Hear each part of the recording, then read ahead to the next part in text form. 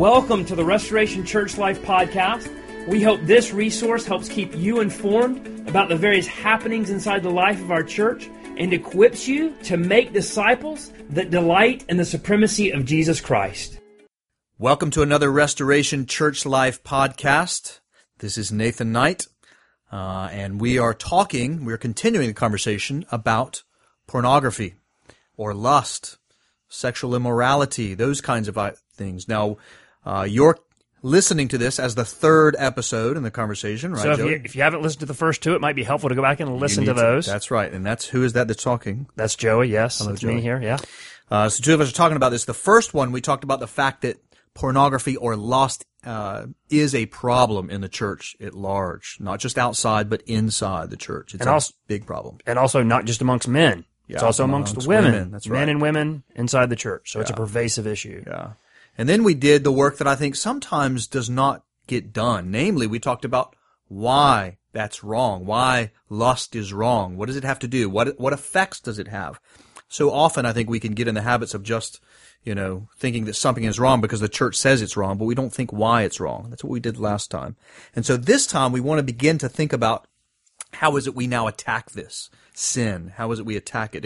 But even before we do that, I think as a good kind of transition into the argument, Joey, we can think about kind of some reasons why we might, pursue pornography in and of itself. So how that might be helpful to attacking the problem. Broadly speaking, before we get into some of the practicals, I think broadly speaking, it's helpful when we are talking about any sin, really.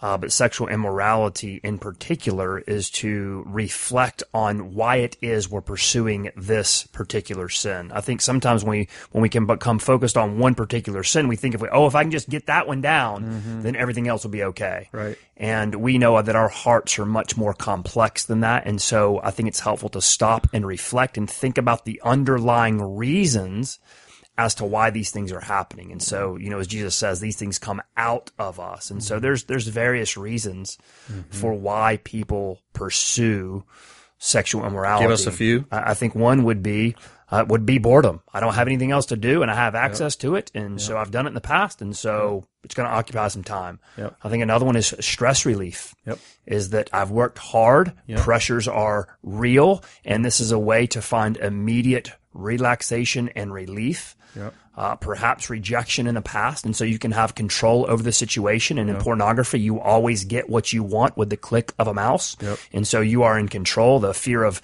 man is gone. The fear of rejection is gone, and you can have that situation. I've talked to others that are angry at God. They feel as though God owes them a spouse. And because God hasn't given them what they wanted, well, this is a way they can be angry at God and manifest their sin towards Him. And so how's that going to help us fight, knowing those reasons why we're doing it? Well, I think it reminds us, one, that our sexual immorality is not the only thing that we need to think about, nor is it that which defines us. And so it'd be like this is a fruit that has a root. And so as we think about cutting off this sin, we need to do more than just chop off the apple on the tree. We need to get down in the dirt and dig around and see why is it growing in the first place. Yeah, that's good. So I think those are some reasons. Yeah. So there's many more other reasons, but I think just doing that work, and then once you do reflect, I think you repent. Yeah, that's right. Well, and before we go there, I just putting a little cap on that. Yeah. It puts skin on the problem. When we think of sexual immorality or lust, it's this kind of abstract idea that we know is wrong. But doing what you just did, brother, just walking us through why we're going about these things, helps us begin to see why we're committing those sins. And it puts skin on it, like I said, so we can look at it and know where it is, and that'll help us begin to get down the road to attack it. And I think that's going to be much more helpful when we begin to think about heart-level solutions and not just circumstantial. That's right. And so if we don't know why we're doing something, the answer is going to be purely circumstantial, which is helpful, as we'll talk about in a minute. But in order to really drive at the heart, we need to understand the underlying reasons. So, but you were starting there. The first thing we have to do is repent. Yeah, so we repent. We need to repent of our sin to God. This is an affront to who God is and what He has created sex and romance to be. And so it starts with repentance. And so if you find yourself here, I encourage you to go immerse yourself in Psalm 51. It comes after David committed sexual immorality, and he's penning a psalm of repentance. So he's specific about the sins he's committed. He knows that he's sinned against God, and he's crying out to mercy for God. And so repenting, and I think another level of repentance is a concreteness when we confess this to a brother or sister around us. I remember what Dietrich Bonhoeffer says: if you're willing to confess to God and not to your brother or sister, is it that you're just absolving yourself and not really confessing at all? And so we can talk more about this episode and next episode about who and how to confess and all that. But at some level, we need to repent to God, and then that manifestation begins in a confession to others that they might help us through this. Should somebody wait to feel sorrowful before they repent? You tell me that, brother. Should they wait to feel like they don't want to pursue porn before they stop pursuing it? Yeah, well, I would hope not. Exactly. And it's the same thing with repentance, right? It's one of those things. You could put it, to use another analogy, is when we do a lot of premarital counseling, I'll tell spouses, don't wait until you feel like you want to forgive before you forgive. We know that these things are honoring to Christ. And it's the same thing with repentance. I would hope that the Spirit would work and drive in us a deep desire to truly repent. But at the same time, even the desire to desire is a work of the Spirit. And so we should repent when we know that it's wrong regardless. So maybe some shorthand for repentance is dying to self, dying to that sin, confessing that it's real, like you said. This is what the sin is. This is what is wrong. Maybe even confessing why it's wrong, but repentance is not mere confession. That's right. Just because you said, sorry, God, for I did this, or you tell somebody else, sorry, I sinned against you, you didn't actually necessarily do repentance. Repentance requires this sort of, inward change from the heart that results eventually into hopefully an outward change. Yeah, and even Paul talks about in 1 Corinthians the difference between worldly grief and godly grief. And so it's not just feeling sorrow for your sin. That could be because you got caught or because something happened, and those are purely worldly circumstances. And so repentance is agreeing with God that it is wrong and desiring to honor Him with your feelings and desires going forward. Not just try to get it off your guilty plate because you don't want to deal with it. Yeah, that's good. Right. So, all right, so let's begin to think through how is it we attack this. We've already said the first thing we said was we kind of begin to understand why we're imbibing in this sin. Then once we see it, we then repent of it. That's what we've said so far. So what would you, if someone were to come into your office or they're in your community group and they confess this sin, they're sick of it, they don't like it, they know that it's an affront to God, they want to pursue Christ's likeness, how would you begin to counsel them? Yeah, I always think of three things that need to happen. The first off, and we'll walk through each of these. The first off is the brother or the sister, whoever it is, needs to saturate themselves in the things of God. We'll talk about what that means in a minute. The second thing they need to do is they need to surround themselves with the community of God, so the people of God, to help them in this fight. And thirdly, they need to then put up those kind of circumstantial walls that will keep them from accessing. We tend to think of those third things, I just need to stop doing this or put covenant eyes on my phone and then we're done. But that's a third level thing. There's two things that need to go before that.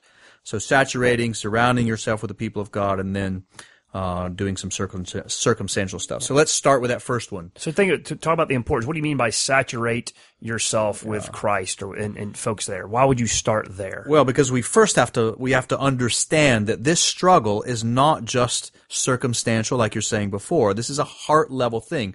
There are things down in your heart that desire this pleasure more than you desire the pleasure of God. And so as John Piper says so well, we have to fight fire with fire. And so we have to fight it with a better pleasure, and that's going to happen by our saturating ourselves in a greater pleasure of God. And that's going to look, there's a 10 different things what that could be. So one would be just personal devotions, just spending more time in the Bible, and not just reading the Bible, thinking about the Bible, meditating on the Bible, and not just thinking about all the bad stuff and feeling condemned, but actually seeing the beauty of God. And enjoy. I've been reading the book of Judges and just loving it. How God is so merciful when these people are so screwed up. He just keeps showing up, even though He's angry at them. So saturating yourself in devotion, saturating in prayers. So reading other prayers from saints of old. We got the Valley of Vision is, these prayers of repentance. reading those, like you said, praying the prayer of Psalm 51 with David. So that's prayer. We do fasting. That's saturating, putting things off like food or something else and putting something on, namely more prayer with God. I mean, we could keep going. You can think of other things. I think of one that just came to mind is thankfulness. So when we're thankful, we're being saturated in God. In fact, when you think about Ephesians chapter 5, he says, "But sexual immorality and all impurity or covetousness must not even be named among you, as is proper among the saints." And he goes on, "Let there be no filthiness, nor foolish talk, nor crude joking, which are out of place. But instead, let there be thanksgiving." Thankfulness. And so one of the ways that I think we can saturate ourselves in Christ is by intentionally, with a regular rhythm, being thankful. And so maybe that's you journal, or you, before you eat dinner, you think about one thing that you're thankful. In the Craft household, as many of you know, we've got a thankful board that we write on and pin things up. But I think that's a way of saturating ourselves in Christ, reminding ourselves, listen, we're not just saying no to bad things. We're saying yes to something better. So I think that's part of saturation. But a question for you on the saturation. So you said that the greater pleasure of Christ. How would you inform a young man or woman who says, well, in that moment, it feels like my sin is giving me a greater pleasure? Well, I would, first off, affirm that's probably true. I mean, it probably is in that moment true. But the feeling of that does not necessarily mean that it actually is true. So, we live in a society that tells us that our feelings dictates truth, and that's just not true. So I would say first to them, I'm sure that in that moment you feel as though that's a greater pleasure, but you need to understand the lie of that, it's not true. That's right. That Christ is greater. And I'd point them to passages like, 2 Corinthians 4:6, what talks about that salvation is beholding the knowledge of the glory of God in the face of Christ.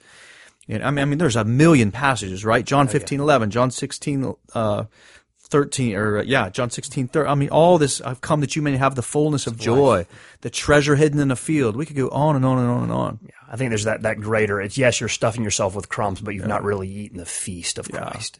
So we saturate ourselves. And by the way, we should say, just to be clear, John Piper in the Ask Pastor John has a good, I don't know the episode, go back and find it, but it's a good episode that describes that this sort of delight in Christ is sort of an acquired taste, as it were.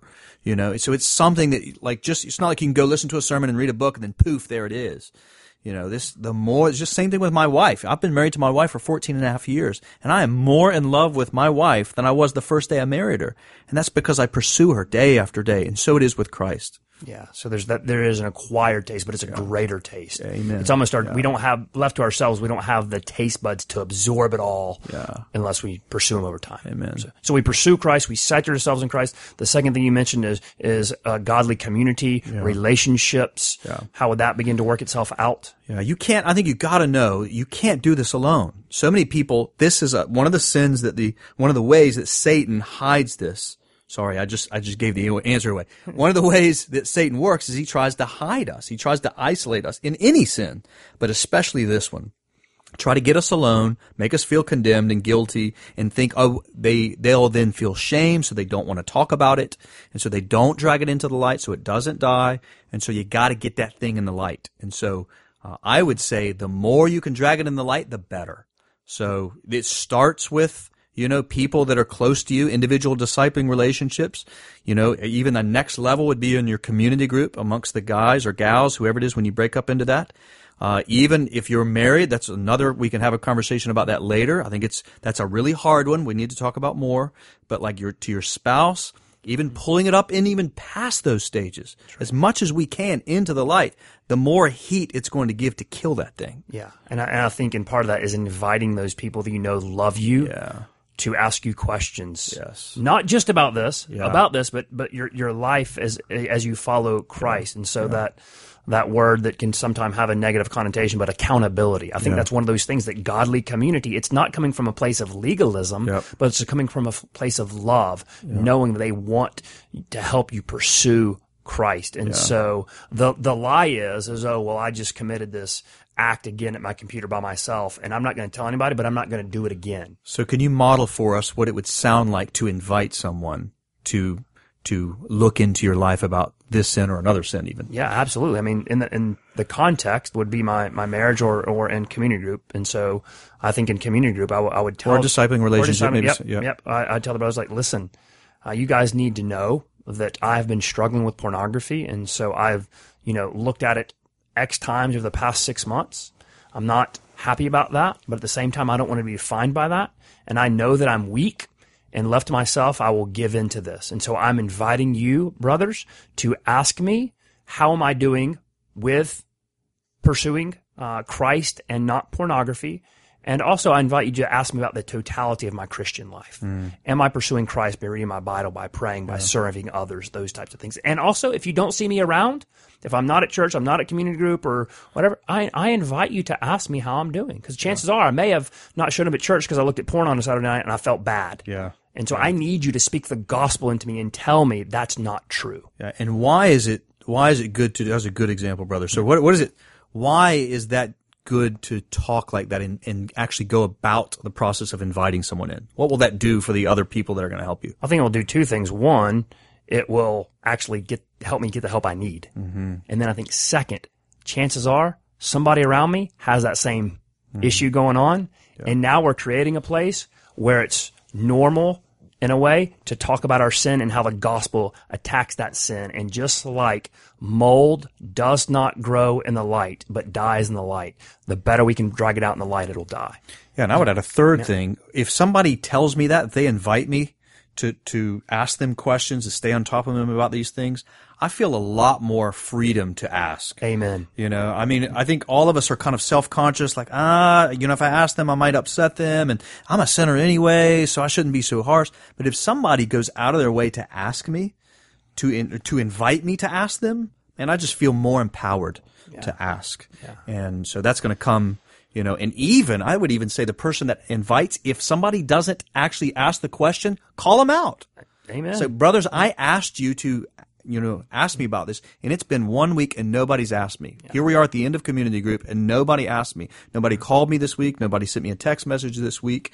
And we're at the end of community group and nobody asked me. And you don't say that condemningly. You just say it like, listen, brothers, I need you to help me. Yeah. And it's going to happen. Those types of things are going to happen. We're sinful, we're frail, we're finite, but that's why we need each other to walk alongside each other. Trust me, I've had other brothers remind me, even as their pastor, that I failed to, and that's helpful to me. I'm helped. Yeah. Amen. So we need that community around us because sin isolates. Yeah. And so we've got to have people that love us to help us walk this out. But that's not the only thing. They're going to pray for us. Oh, yeah, I mean, there are all kinds of things. So many things. They're going to text us. There's so many ways. And again, that reminds us this is not just about sexual immorality. This is about following Christ and loving God with all my heart, mind, soul, and strength, and neighbor as self. So we've saturated in Christ. We've surrounded ourselves with godly community who are asking questions, us to them to us. And third, pornography in particular, there are some circumstances that need to be dealt with. Yeah, yeah. So these are the things a lot of people tend to think about. So these are the kind of circumstantial things, walls we put ourselves up to. So one of the things I ask people when I meet with them about this issue is I'll say, when do you normally access it? What time is it? What's the kind of circumstance involving? Is there a kind of a pattern there? And then we can begin to walk that back. So if we know that they come home from work and they come home alone, it's that time. So we begin to then ask them, all right, what about not going home at that time? Or what about doing something different at that time? So we can talk about working against patterns that they have in place. That would be one thing we can do to push back on the circumstances. So what are the pattern, what are the habitual places and times and events, and trying to work against those things. That's right. A second one would be the device itself. Yes. So now I understand a lot of people will have, it's a trouble just in their mind, just looking around. But more often than not, the people that are really in deep on this, they're going and looking at media. And so oftentimes I found people are looking at it on their phones. This is the most frequent place. I don't know that I think people look at it in their laptops and things, but oftentimes it's phones because phones are easy to carry around, right? Yes. Easier to go in a bathroom and hide and these kinds of things. So at that point, we're asking questions about covenant eyes, these kinds of internet programs that can monitor and send reports to people. Is that happening?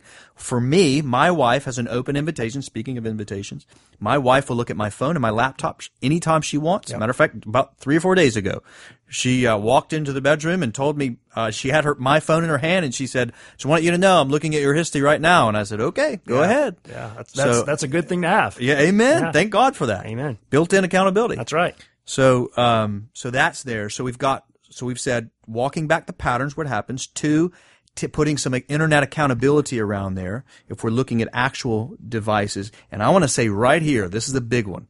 One thing that really, honestly, it bothers me about people is people feel entitled to technology. And so they're unwilling to get rid of it. We as Christians feel the freedom of grace, right? We can live in the freedom. So I don't have to get rid of internet. I don't have to get rid of a TV. I don't have to get rid of a phone. That's true. But man, if it's true that you are getting more and more enslaved or you can't kick this thing, why would you walk around, walk around town or walk around your apartment or whatever with this thing in your pocket if you know it's going to cause you to fall? So get rid of the thing. This is exactly what Jesus says, right? Quote the verse. Here you go. But I say to you, everyone who looks at a woman with lustful intent has already committed adultery in his heart. If your right eye causes you to sin, tear it out and throw it away. For it is better that you lose one of your members than your whole body be thrown into hell. And Jesus knows gouging out your eye has no effect on your heart. Yes. Yet he still says take radical measures of circumstantial repentance to pursue purity. Why is there not more flip phones in churches? I'm serious. I'm totally serious. Why is there not more flip phones in churches? I don't understand that. And I do know brothers that haven't got a flip phone, but they have made their smartphone dumb. And There so, you go. in other Good. words, they literally Yes. cannot access whatever the app store is or the internet except through a passcode. And so you can do that. You can make your smartphone dumb. Yes, don't start walking around the church, and if somebody doesn't have a flip phone, start judging them. So just to be clear, but we've got to get either drastic steps like that. One of the things I've been thinking about a lot recently is we saw it when we preached in Psalm 130 when God says, when the psalmist says there, he says in verse 3, if you, O Lord, kept a record of sins, who could stand? But with you there is forgiveness. We love that. But why does he says why does he want that? What? That we might fear. And so we lack fear. We can think about Philippians 2:12 and 13. Work out your salvation with fear and trembling. That's right. We lack fear. And so that needs to grow, which goes back to the saturation. I was going to say that goes back to the saturation. The more you saturate in Christ, the more you understand him, revere him, awe him, and enjoy him. So take drastic steps, brothers and sisters. Yeah. Take them and do not live in your freedoms. Understand that whatever things that you're accessing that are causing you to fall, be willing to lose those things insofar as you can. That's right. That could be, again, phones is a big one. It could be not having your computer in your bedroom, but always having it in a public space. Yeah. It could go down to maybe there's certain types of media that you watch that do cause arousal. Yeah. Maybe it's soft, Good. but it leads That's a to good something one. more hard. And so you understand, okay, I cannot watch that because it causes arousal. So whatever those circumstances are. Yeah. And That's a good, just want to highlight what you said, brother. That's a good one. Yeah. We tend to not even think about rated R movies and because we're so sensitive to not being legalists, right? And yet, you know what? We're legalist about our legalism. Yeah, about not being legalists. Exactly. Yeah, and so movies, be careful what movies you're watching. Be careful what songs you're listening to that you don't even know are teaching you to be more giving into sexual immorality and causing your mind to wander. Yeah. Gosh, be careful. And just don't watch those movies. Don't listen to those songs. They're not worth it. All right, so we saturate in Christ. Mm-hmm. We surround ourselves with godly community that's going to speak the gospel into us. Mm-hmm. Then we take practical measures of doing what we need to do. In Jesus' words, gouging out our eye, tearing off our hand. And one more thing, brother, what would it be? Yeah, I would say patience. Patience. Why? So, Jesus rose from the dead. I should be able to stop this tomorrow. Right. Or more importantly, they should be able to stop it tomorrow. Yeah, and pray that they would. We pray that they would. Amen. But, as Paul Tripp says it so well in his book, What Did You Expect on Marriage, that it took you 1,000 steps to walk into a cave. It's probably going to take you 1,000 steps to walk out. In other words, you may have been in this habit and this struggle for 1 or 2 or 3 or 4 or 5 years, or maybe longer. And so we hope that it'll be quick, but it'll probably take us much or more years to get out of that. So you have to be patient, which goes back again to Psalm 130. More than watchmen wait for the morning, more than watchmen wait for the morning. O Israel, hope in the Lord. So you got to be patient and understand that your heart is going to mend, oftentimes slowly. But keep your eyes on any glimpses of light and be encouraged. That's right. 2 Corinthians 3, degree by degree. Yeah. So we're patient with ourselves, not excusing, but patient with ourselves and with others as we walk this out. Yeah. So one practical resource that you would invite people to read, apart from the scriptures, that you would invite people to read. Bible's most important. I really like this little book, Finally Free by Heath Lambert. Fighting for purity with the power of grace. Finally Free, fighting for purity with the power of grace. Heath Lambert. One of the reasons I like it is because he utilizes grace so well. He talks about how we can use all these different things to fight against using sorrow to fight pornography, use accountability to fight pornography, using radical measures, using confession, using your spouse, using humility, using gratitude. Anyway, those are all chapter headings. But I love how he uses grace. He always goes back to grace, which I think that is the weapon, right? Yeah. For I'm not ashamed of the gospel, for it is the power of God unto salvation. Yeah. So I'll link to that in our podcast, but there's similar. That's a great book. I've read it. Can't commend it highly enough. And along those same lines would be Closing the Window: Steps to Living Porn Free by Tim Chester. And so, whereas Heath really highlights grace, Tim does as well, but he couches it in the beauty of God. So this whole idea of we got to see the beauty of God more than we see perceived beauty in immorality. So there's two great resources. One more. Sex is Not the Problem, Lust Is by Joshua Harris. I like this one because he really gets behind fighting the temptation. So I really like how he gets after the temptation. So Sex is Not the Problem, Lust Is, Joshua Harris. And by the way, all three of those books we just mentioned are small books. Yeah, you can read them in literally a few hours. So, yeah. Well, we're thankful for the church that we get to pastor. Amen. And we trust these episodes are doing God's work amongst His people. And so, if you're struggling with one of these things, let someone know. And if you don't have someone, Nathan and myself or any of the elders, Chris, Nick, Kyle, are all here to serve you. So, don't let the shame or the disgust or the guilt of this sin or any other sin keep you from confessing it and receiving the grace and the hope and the beauty of the gospel. Amen. Thank you for listening to this edition of the Restoration Church Life podcast. May God continue to give us the grace to make disciples that delight in the supremacy of Jesus Christ in Washington, D.C. and beyond.